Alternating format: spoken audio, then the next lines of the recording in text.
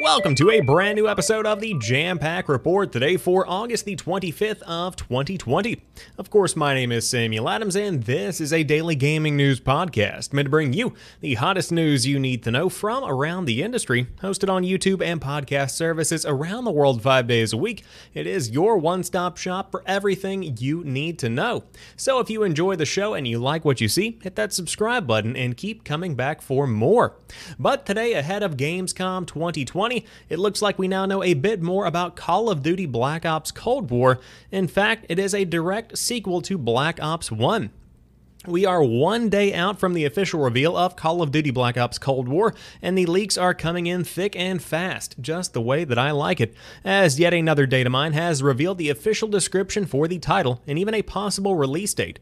The full description for Black Ops Cold War was posted by CodTracker and reveals the game as a direct sequel to the original Black Ops. Set in the midst of the Cold War in the 1980s, players will battle around the globe through iconic locales like East Berlin, Vietnam, Turkey, Soviet KGB headquarters, and more as part of the campaign. As elite operatives, you will follow the trail of a shadowy figure named Perseus, who is on a mission to destabilize the global balance of power and change the course of history, the description adds. Descend into the dark center of this global conspiracy alongside iconic characters Woods, Mason, and Hudson, and a new cast of operatives attempting to stop a plot decades in the making. Alongside the campaign, the description confirms that Cold War will feature both multiplayer and zombies experiences. The description was not the only Black Ops Cold War leak to have spilled today, however, as the Modern Warzone Twitter account also managed to find a potential release date of the 13th of November in the files for Call of Duty Modern Warfare. The files also hint at a multiplayer reveal for Cold War on the 9th of September.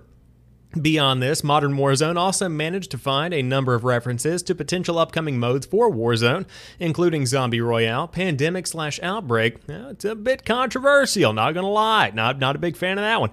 Plunder, Fire Sale, and Armored Cargo/Truck Wars.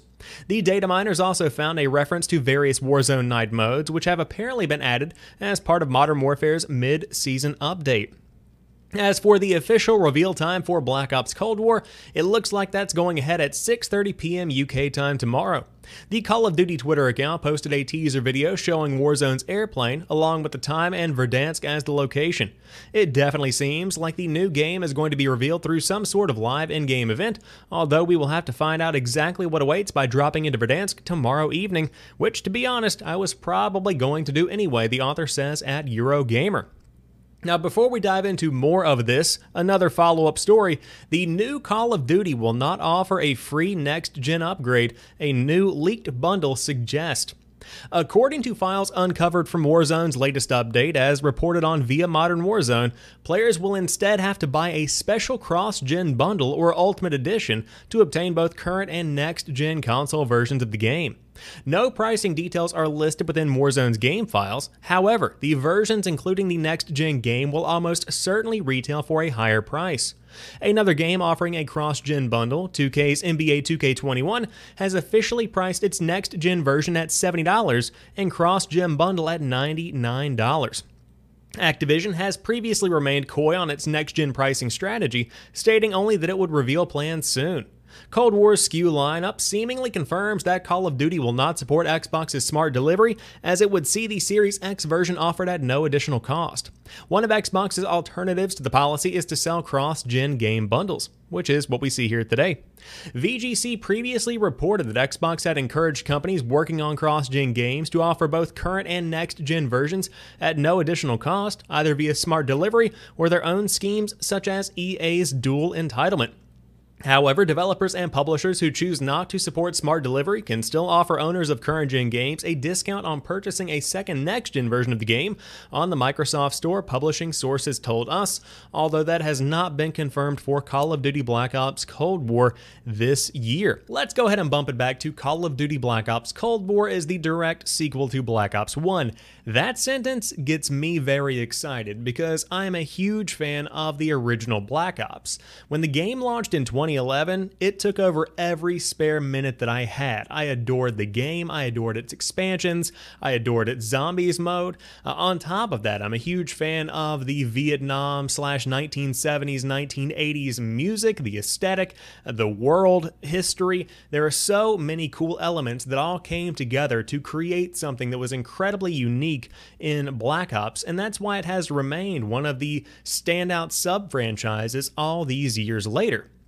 So if those elements can be captured and honed in to create a Call of Duty Black Ops sequel that is directly following up the events of Call of Duty Black Ops, that is going to be a fan favorite. Now again, this is all hinging on it being done well. And going into this entire season of gaming, I want to make it very clear that you should lower your expectations and you should not believe that any release date is concrete at this point. There is a reason that we haven't heard anything about the PlayStation 5, the Xbox Series X, and this year's Call of Duty until this late in the game. COVID-19 has had a huge impact across the board on development cycles, and no game should be considered free from that burden until it is out on store shelves and in the hands of players. Now, with that being said, I still will get excited. I still cannot wait to see what comes out of Gamescom 2020 as we continue to get more and more information throughout the week. And you can always catch the Jampack report to stay up to date on everything coming out of Gamescom itself for this year. Now, on top of that, the new Call of Duty will not offer a free next-gen upgrade. Let's talk about this. Not great. I am a huge fan of the smart delivery system, or whatever kind of name you want to call it. I believe that if you buy a game on the current generation console, you should get a free upgrade to the next generation version, because that's simply the right thing to do, especially during this time. Now, with that being said, there are games that are big enough that they don't have to abide by these rules. They don't have to appease gamers, because it doesn't matter what they do, they're still going to be selling millions and millions and millions of copies. I've been talking about this sentiment for a couple of years now, but there are a large majority of players out there that, I can't say the majority, there are a large section of players in the world that go out and they buy two games every year. They buy NBA 2K and they buy Call of Duty. And these suffice for the entire 365-day cycle. Now, you might get a Madden thrown in there, you might see a Battlefield thrown in there, a couple of variations, but overwhelmingly, NBA 2K and Call of Duty are just unstoppable forces. And so if these expectations continue to rise, the games are still going to sell, whether you have them bundled together or if you have a free upgrade or whatever your model might be, they're still going to sell incredibly well, especially if it is going to be a big name like Call of Duty Black Ops. That is incredibly important. And so this does not shock me, and I understand why they are going this route. It is because they can get away with it. But that still doesn't make it any easier to swallow. Not a big fan of this. I am curious if there's going to be some kind of discount for an upgrade. Perhaps a $20 upgrade to the next-gen version seems to be something that's a bit more sensible, I guess, if you have to charge for a next-gen version of the game. But I certainly wouldn't expect to pay $60 for the PS4/Xbox One version and then have to pay an additional $60 just a couple of weeks later if you upgrade to the next-gen version of the game. In a lot of ways, this is lining up to be just like Call of Duty Ghost, where you had so many last-generation versions of that game alongside just a few versions on the PlayStation 4 or the Xbox One. So we'll see what happens. Of course, the big reveal is coming up later this week, and as soon as more information comes out, you can tune into the Jampack report that evening to catch up on everything that you might have missed. Now, moving on to a follow-up story from yesterday's show, Nintendo is working on a 4K capable Switch for 2021. This is coming to us from Bloomberg. Sony and Microsoft have shown off the 4K-ready consoles they will deliver later this year with the PlayStation 5 and the Xbox Series X, but what is Nintendo working on?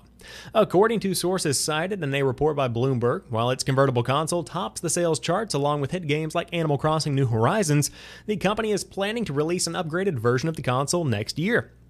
The only word on what those upgrades may include is a note that it will support 4K graphics, but it may get a boost from new games. The other part of the report is that a slew of games from Nintendo itself and related outside studios could turn around this year's relatively light release schedule. A refreshed edition of the Switch with more battery life started shipping last year, while the Switch Lite ditched the original's dock and removable Joy-Cons. The console is still based around a custom NVIDIA Tigridge CPU and 4 gigs of RAM, so it will be interesting to see what might change to push those extra pixels. With the Switch and Switch Lite consoles still hard to find in stores, releasing an upgraded version right now would not make sense, but by next year, Nintendo might be right on time to catch gamers ready for a break from the ultra-realistic experiences of other consoles, as well as those who just want to do something other than pay off their loans from Tom Nook. So the question of the validity of these reports is completely and totally thrown out now. You are going to be seeing some kind of new Switch hardware, and it has been in the works for quite some time. My question here is, will we see a completely upgraded version of the Nintendo Switch, perhaps a 1080p screen on the go and a 4K dock? That could be the case. I wouldn't even be surprised to see an entirely home console for the Nintendo Switch, where it is just a console that you plug into your television just like you would get on the Xbox Series X or the PlayStation 5. That could be an option, and that's not a market that this current console has tapped into directly. Again, this is all just me hypothesizing, but I did want to update that it seems 4K capability is going to be coming to Nintendo's next big console. Apple doesn't have a console, but I'll tell you what they do have, a lawsuit, and they don't have Fortnite. But a new update from courts have shown that Apple cannot revoke Epic Games' Unreal Engine developer tools, as a judge has ruled. The first major court opinion in the legal battle between Apple and Fortnite developer Epic Games is literally a split decision.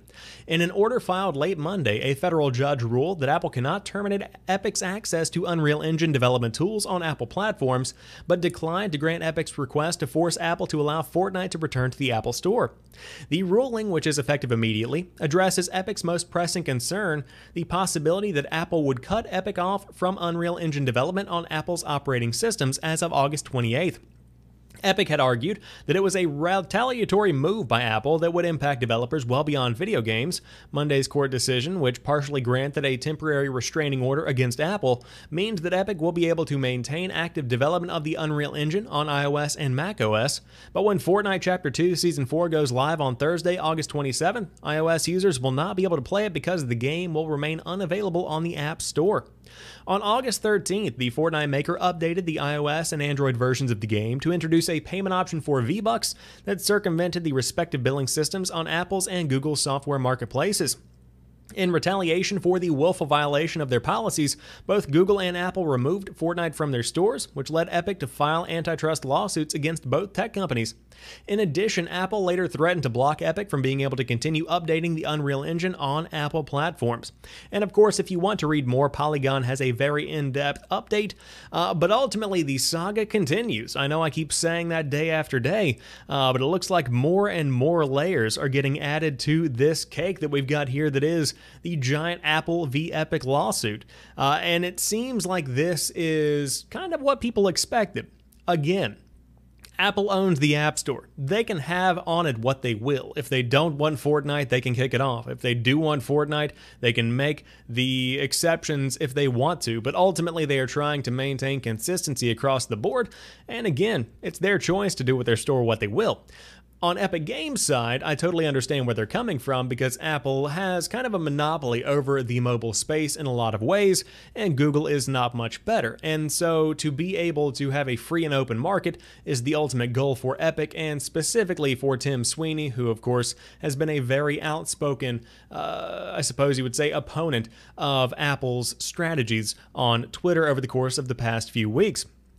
But for now, developers are safe. If you are playing games on the Apple App Store that use the Unreal Engine, you don't have to fret. It seems those are going to be fine because reports broke late last night that Unreal Engine developers were fleeing the platform because of fear of Apple cutting ties and essentially having their games abandoned on Apple's platform without any kind of way of updating or fixing their game as it breaks. So thankfully, it looks like developers are good to go, but it looks like the story will continue as time goes on. But moving on to another follow-up story, Halo Infinite Community Manager has reaffirmed the release for Xbox One in 2021. Fear not, as Halo Infinite will still be launching on the Xbox One in addition to PC and Series X next year. Rumors have started swirling that, in the wake of its recent delay, 343 could opt to outright cancel the Xbox One iteration of Halo Infinite. Supporting rumors have also gone on to say that the game could be outright pushed out of its new 2021 release window as well. But fortunately, it seems as though neither of these rumors will be coming to fruition. 343 Industries community manager John Jampack recently took to Twitter to shut down all of the talk that has been transpiring over the past couple of days. Responding to a message from professional Halo player Eric Snipedown Rona, who mentioned the possibility of Infinite being pushed back to 2022, Jampack reaffirmed that the studio is still aiming to launch next year for all previously confirmed platforms. There are no plans to change our 2021 release or the devices and platforms we'll be supporting, Jampack said clearly. In all honesty, it is not surprising to see Jampack shut down these rumors pretty quickly given how widespread they have become this week. I figured it would only be a matter of time until someone at Microsoft or 343 commented on this speculation publicly, and Jampack did not let me down in that regard, the author says. So, of course, I am still incredibly excited about Halo Infinite, and I'm looking forward to seeing what the final product looks like after the repairs have been made and more development time allows the game to percolate. But this is a fantastic piece of news that still worries me a bit, because although I do understand the importance of being a company of your word, for lack of a better phrase, I still feel like current generation development, and current generation being the Xbox One and the PlayStation 4, has the potential to hold back a game from hitting its stride and achieving maximum visual fidelity. It comes to a point at which you have to say, these consoles, the Xbox One, the PlayStation 4, they've been around since 2013. We are going into 2021. That is nearly 8 years. It is almost time to go ahead and cut the cord and say, hey, it is what it is. These consoles have had their run. There have been some fantastic games that have been played, but it is time to embrace the future and push these new pieces of hardware to their max without having to scale for a different console line. And so that still concerns me a bit. I do want to be, looking forward to Halo in a way that is completely uninhibited by any kind of hardware limitations. And I think that's probably what we're going to be getting. But it looks like we are going to be getting, in fact, an Xbox One version of the game to some degree in 2021. Of course, alongside the PC and Xbox Series X versions. Now, a very interesting story to wrap up today's show. Microsoft's Mysterious Initiative Studio hires Crystal Dynamics and Bungie alumni. Microsoft has tapped top talent from Bungie and Crystal Dynamics to join its mysterious quadruple A studio, The Initiative. Among the 16 new hires revealed on LinkedIn by studio head Daryl Gallagher, we can see that Shadow of the Tomb Raider and Marvel's Avengers director Remy Lacoste has made the jump to The Initiative to work as an experiential director. Destiny 2 narrative lead Christine Thompson has also joined the studio in lead writer position. We are yet to learn what the studio is working on, with our latest clue arriving from Xbox head Phil Spencer, who revealed The Initiative is, quote, challenging themselves to do new things and old things in new ways, whatever that means. Microsoft revealed it had founded The Initiative in Santa Monica as part of its E3 2018 conference, where it announced a new slew of acquisitions. The studio is being led by Daryl Gallagher, who previously worked at Rockstar Games, Crystal Dynamics, and later Activision, overseeing the development of games like GTA 4, Tomb Raider, and Destiny 2. At the time, Spencer touted Gallagher's abilities, calling him a visionary storyteller. According to Santa Monica job listings found on the Microsoft website later that year, the studio was calling for experience in shipping high-quality titles at a quadruple A standard and a knowledge and understanding of the process of building new IP. The studio went on to hire God of War lead producer Brian Westergaard and Christian Cantamessa, who was the lead writer on Red Dead Redemption.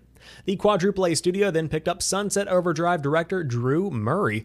It looks like they're really getting a star-studded cast. I mean, you're talking about a group of people that has made some of the most memorable experiences of the last 10 years. When you see people that have worked on Red Dead Redemption, and you see people that have worked on Grand Theft Auto 4, and you see people that have worked in Crystal Dynamics on games like Marvel's Avengers, which is slated to be one of the biggest releases of the year, or at least poised to be one of the biggest releases of the year, that's massive, and I am excited to see what this studio does bring to the table.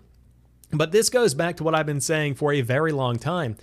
If Xbox Series X and the Xbox brand is going to be productive and actually worth its weight in the coming console generation, there have to be games to back up the brand. The UI looks fantastic. Xbox Game Pass looks phenomenal. All of these elements come together to create a console that has promise, but it doesn't matter how good your console is. If you don't have games that people cannot play anywhere else, you're not going to have a successful console. And so ultimately there have to be very, very strong first-party games, and it seems like the initiative is going to be making those in a very, very big way. So I'm looking forward to seeing what their official game reveal is going to be. Or who knows, it could be multiple. We will see in good time. But that rounds out today's episode of the Jampack Report. If you enjoyed this one, drop me a like down below. And of course, I will be back tomorrow with a brand new slew of the hottest gaming news. But until then, have a fantastic night. I'll talk to you soon, and peace.